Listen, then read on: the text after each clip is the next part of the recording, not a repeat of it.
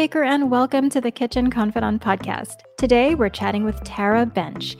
With over 20 years in the food publishing and magazine industry, and as a trained chef, Tara is not only known for her roles as food editor at Martha Stewart Living and as food director at the Ladies' Home Journal, but for her own site, Tara Teaspoon. She is celebrating the release of her new book, Delicious Gatherings, Recipes to Celebrate Together. I am so excited to welcome Tara to the podcast. Hi. Thank you so much. It's nice of you to have me. This is great. Yeah, I'm so excited to chat with you. But before we begin, I always start by asking, what's the first thing that you ever cooked and about how old were you? The first thing I remember cooking was probably myself, was in my Easy Bake Oven, and it was probably leftover cake mix that my mom let me bake in my Easy Bake Oven. Oh my gosh, I used to love that. That was the best toy ever. Yes, I definitely loved it. It got me started, and I went from, cake mix to maybe making my own biscuits and stuff, all in the Easy Bake Oven. Oh my gosh. Would you tell everyone a little bit more about yourself and what life looked like before you entered the world of food? Sure. Yes, I grew up in Salt Lake City, Utah, and we lived all over. My family lived overseas in Saudi Arabia for a few years when I was little, and then moved back to the States, to Utah. We moved to Arizona. I did high school in Mesa, Arizona, and then back to Utah, and I did university. I was at Utah State University and BYU in Utah. Mm-hmm. And then that's when I was really deciding to pursue food as education and career. So what was your major in college? So at BYU, I was studying food science because I thought, I love food, and that will get me into the world of food. Mm-hmm. It didn't. It was more chemistry than anything. And so I transferred to Utah State to a culinary arts program and finished in culinary arts. So that was my degree. Very cool. And what brought you to the East Coast eventually? So after school, I had transferred schools. So I was required to do an internship after graduation, basically, in order to get my diploma. And so I was looking for internships.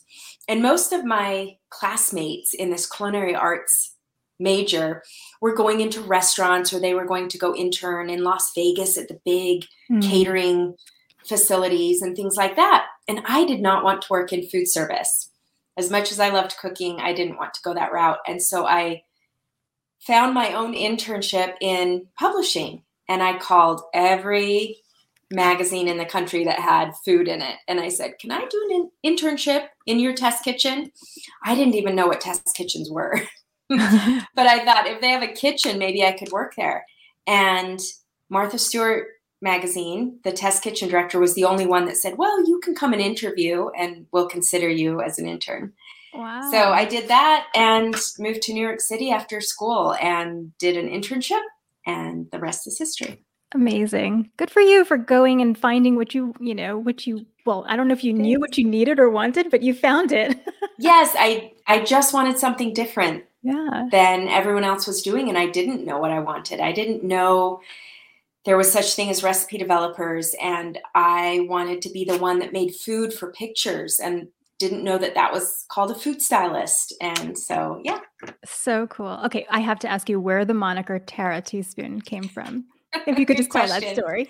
Yes, absolutely. So it was many years ago, living in New York. I had lots of friends and roommates, and I think it was a roommate that, knew I was into cooking. That was my profession. And she said, I'm going to call you Tara Teaspoon because you're not big enough to be Tara Tablespoon. Because I'm not even quite 5'2", and I'm a pretty little person. And so, yeah, she was just making fun and giving me a food nickname, and I wasn't big enough to be a tablespoon. Oh, that's so cute. I love it. I also love the title of your book. I feel like food has always been the center of celebrations in my life, and I'm sure everybody's. So What are some of your favorite memories about eating together with your family and friends growing up? Thanks for asking that, because that has been such an important, wonderful part of my life. Growing up, it was often family gatherings and extended family gatherings around food and meals. And I think it brought people together. It was like, hey, we're having a 4th of July picnic and everybody brings something to eat and share. And that was your family gathering. That was the parties. Even when it was staying at grandma and grandpa's house for the weekend, there were always whole wheat pancakes in the morning to wake up to, and, fun barbecues out on the back porch. And so I was often in the kitchen with mom or grandma or whoever was making the food. And that was the community, and that was the connecting activity that I loved. Mm-hmm. Yeah, I have a lot of those memories too. When you mentioned sleepovers, I was like, oh, that's so true. I just remember sleepovers, and then there would be just a huge meal and the table would be full. And, I wish my kids had that growing up because we don't have a lot of family out here. But yeah, I do treasure those. And I love that you've captured that essence in your book. Mm-hmm. Also, you've organized the very first half of the book around like themes. You call it Gather Around Dinners. So could you tell everyone a little bit more about the inspiration behind the themes you decided to share? Yes, they are truly sort of gather around meals that I think people will love to come together around. And that chapter came about because I was asking my older brother, I said, Landon, what should I put in this next cookbook? And I was asking for ideas and inspiration. And he said, just tell me what to cook. I'll cook it, but I don't want to have to think about what side dishes to make and what dessert to make and what main dish to make. He said, just tell me what to make for the dinner and I'll make it. Mm-hmm. And I thought, I think a lot of people would love that solution and that help. And just to have a complete meal that is put in front of them that looks delicious. They don't have to figure out what side dish, what salad goes with what. Mm-hmm. And so I created 5 menus that you can just make in completion, or you can make the main dish and add your own favorite side dishes, or add one of the sides and add your mom's favorite pot roast instead of mine. Things like that are kind of welcoming, inviting dinners that crowds would love. Yeah, the menus look amazing. Thanks. And I love that you take a lot of the guesswork out of it, because you're right. Sometimes you're like, oh, well, what dessert should I bring? And you don't have to worry. It's all written out there. And right now it's summer as we're chatting. So it's grilling season. So of course I'm looking at the grilling menu and I was like, this all sounds wonderful. What are your tips for hosts who are they're busy cooking, but they also want to entertain and they want to be with their guests? What are your tips for people who want to enjoy their guests as much as the food? Yes, I've got several. And one of the biggest ones is don't make it all. Yes. Especially with that grilling menu. It can be a combination of store-bought condiments and dips and things like that, and store-bought hot dogs. And you just throw them on the grill, and maybe you make one homemade side dish or one homemade kebab, and it brings the whole meal together. But you can bring in pieces that are store-bought. I have a meze spread, which is snacks and Mediterranean dips and eats. And that really is a template for what you can put together. Buy some dips from the store. You don't have to make mine. Maybe one day try mine because they're amazing, but use that as inspiration to sort of do some store-bought things and some homemade things. And that will just save a lot of stress. Yeah. Speaking of stress, I was looking at your Thanksgiving menu and okay, we'll talk turkey because before you know it, it will be here. Thanksgiving will be here. Yes. And I love that you have a unique approach to the turkey. It is my new favorite turkey recipe. So I break the turkey down into smaller pieces, and it literally takes a bit less than half the time to cook the turkey. And I think that's one of the biggest questions I get around the holiday season is, how do I cook a turkey? Or I've never cooked a turkey. Mom or grandma always cooked the turkey. And it's such a big endeavor to have this, 15, 20 pound bird that you're trying to baste and cook and maneuver. Mm-hmm. And I've simplified that you can ask your butcher to break the pieces down, or you can do it yourself. And I walk you through that in the recipe. And then you lay it flat on a sheet tray and season it simply. And that turkey is done so quickly and with so little effort. And it's really changed Thanksgiving for me. It makes it a lot easier. The oven is then free for your Yes. rolls or your vegetables instead of having that bird in the oven for 3 hours. I know, because it's usually monopolizing your oven space. And if you don't have double ovens, for example, this is a game changer.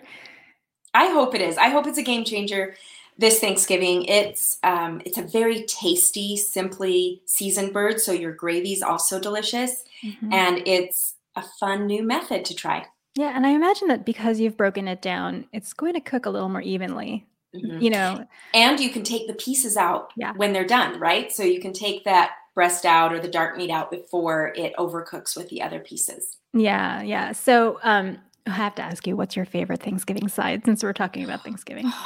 You're going to laugh. I don't know that anyone's asked me that, but the first thing that came to mind is such a childhood favorite. It's sweet potatoes with marshmallows on top. Yeah. But I did a version that's a little more sophisticated in the book, and I did their sweet potatoes with a little sweet, savory sauce on it. So it's a little bit of cinnamon and some fun, spicy pepitas. So it's a play off of my favorite. I like it. You know, it's what I love about the recipes in your book is that there is a level of a sophistication, but it's very attainable. I don't think it's scary at all. It's very comforting, and especially the dessert section. First of all, it just brought me back to New York, actually the breakfast section, because I grew up there. And so I saw the chocolate babka, and it just brought back a lot of memories. So can you tell everyone what makes that babka so special? Because it looks incredible.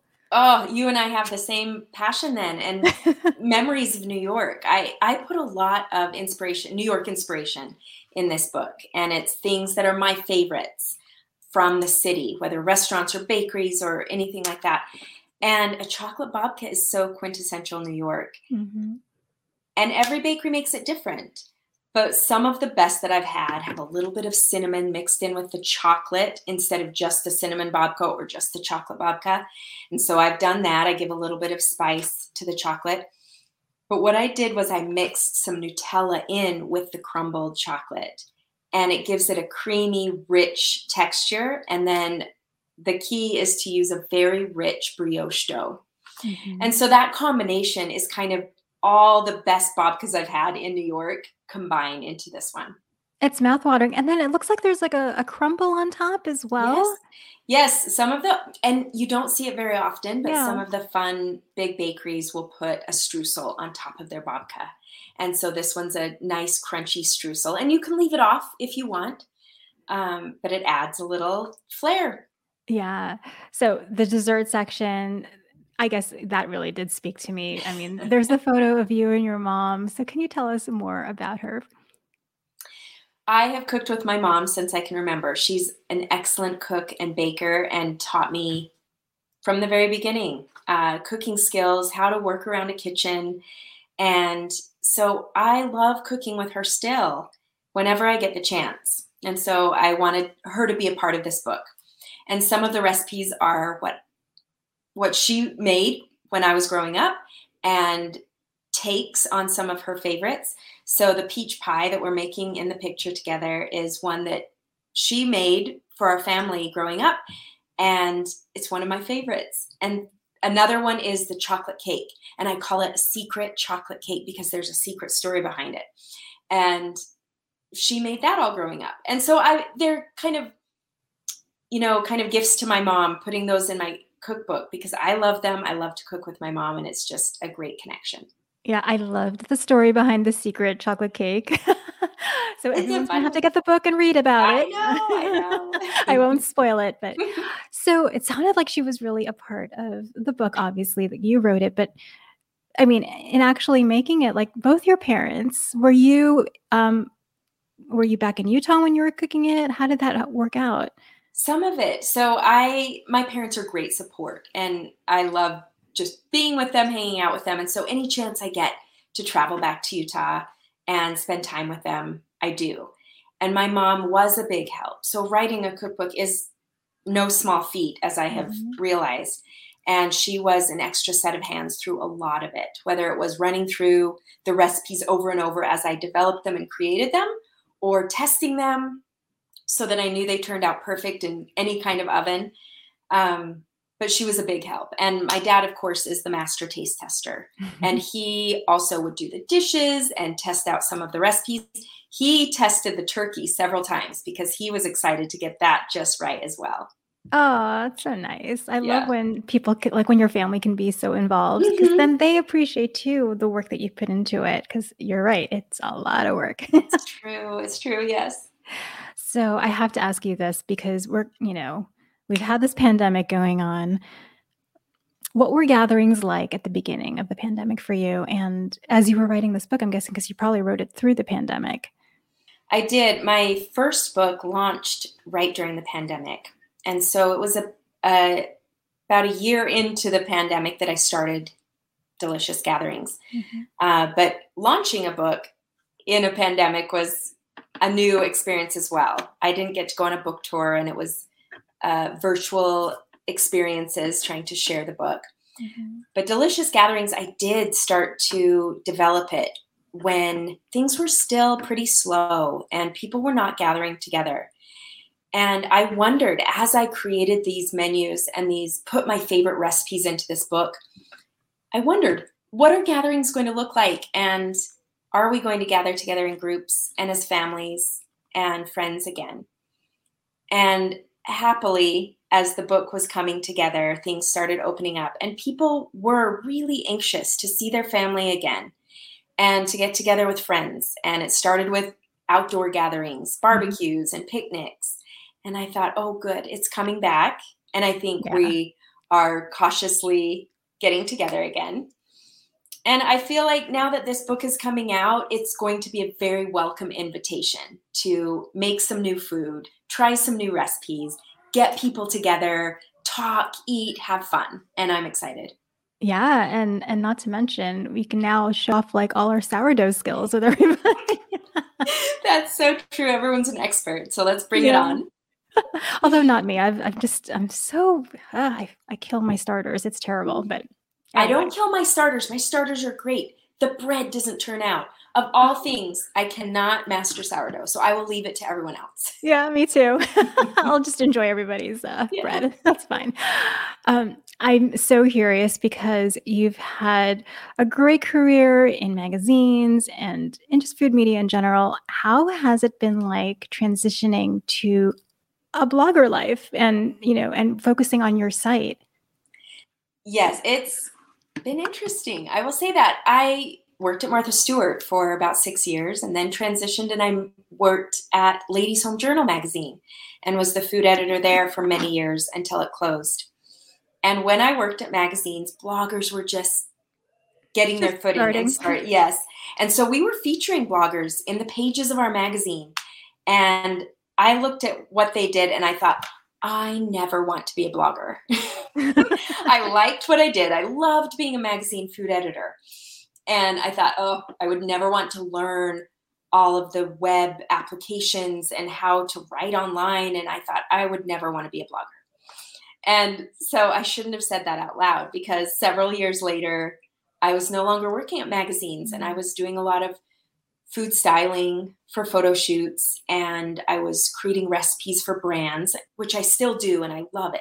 But I wanted a place where I could share my recipes, a landing place where my fans and my recipe fans could come.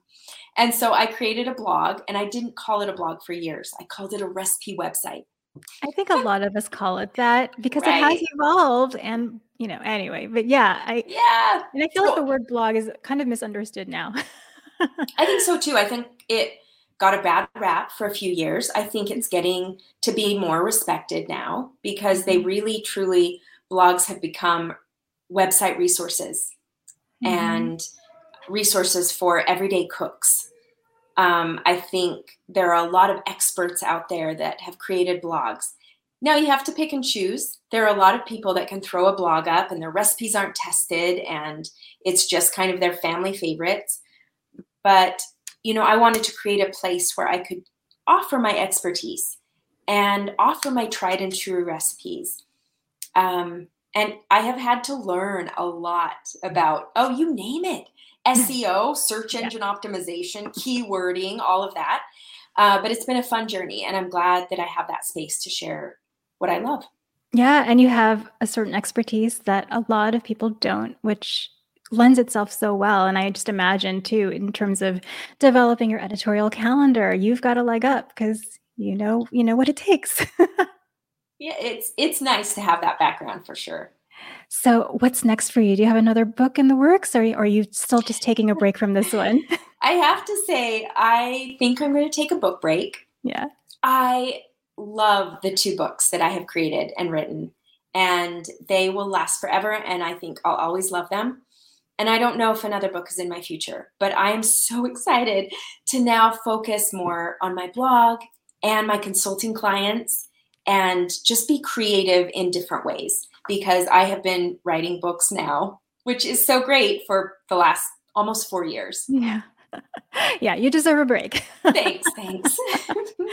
Well, I really enjoyed chatting with you, Tara, but before I let you go, I have some closing questions, really silly ones. What's something that you make when you're too tired to cook and need an emergency go-to dinner? Oh, let's see. I think the first thing that comes to mind is usually nachos. Oh, yeah. Any sort of combination of what's in the fridge, or sometimes it's just cheese and hot sauce. Yeah. Well, that's all you need, really. I know. They're my go-to. Yeah. What's the one recipe that you treasure the most? Ooh, that's a great question. I think this new book has some of my most treasured because they're so connected to family. But in my first book, I have whole wheat pancakes. And that brings back so many memories of my grandma's house. And so that's a very treasured recipe. But the apple cake in my new book is also a treasured recipe because it's so connected to family gatherings. So I think those 2 probably. As soon as the apples come into season, I will make that. Do it. Are you a messy cook or a neat cook in real life? I think I fall right in the middle. I clean up as I go, but often the sink piles up as you put it over to the side. But no, I like my workstation pretty neat and tidy. And I like to throw those dishes in the dishwasher and kind of clear off counters as I cook. Yeah. What's a good kitchen tip that you can share? Ooh, I would say keep your knives sharp. Yes. Make sure you have sharp knives to cook with and maintain their edge. Take them to a sharpener, sharpen them yourself. But a sharp knife will make cooking so much more enjoyable. I agree, 1000%. I talk to people who are like, oh, I hate cooking. And then I look at their knives and I'm like, well, that's why. Yes. Yeah. So every week I try to share 5 little things with my audience, something that made me smile. Is there something that made you smile this week? Oh my goodness. I love summer, and I think seeing green trees and grass and flowers and sunshine just made me smile this week. Yeah, it's so good. We got to enjoy it while it lasts before the dismal weather comes. Well, Tara, I love chatting with you. Where can everyone find you and your new book? Thanks. I had a blast. This was so fun. And my website is tarateaspoon.com. And my Instagram handle is Tara Teaspoon. So find me there. Find me on the website. I post new recipes all the time, and they're amazing. And then the new book is on Amazon or anywhere you order books online, and in stores out west called Deseret Book. Perfect. Thank you, Tara. I had a blast chatting with you, and I can't wait to hopefully speak with you again. Thanks. Have a wonderful day. You too. Chatting with Tara has made me so excited for gathering again. To be honest with you, I haven't hosted in such a long time, and now I'm inspired to cook through one of her themes. The meze sounds especially fun. Thank you again to Tara for joining us, and to you for listening today. If you enjoyed the show, please take a moment to rate, review, and share it with a friend, and join us again next time. Until then, happy cooking.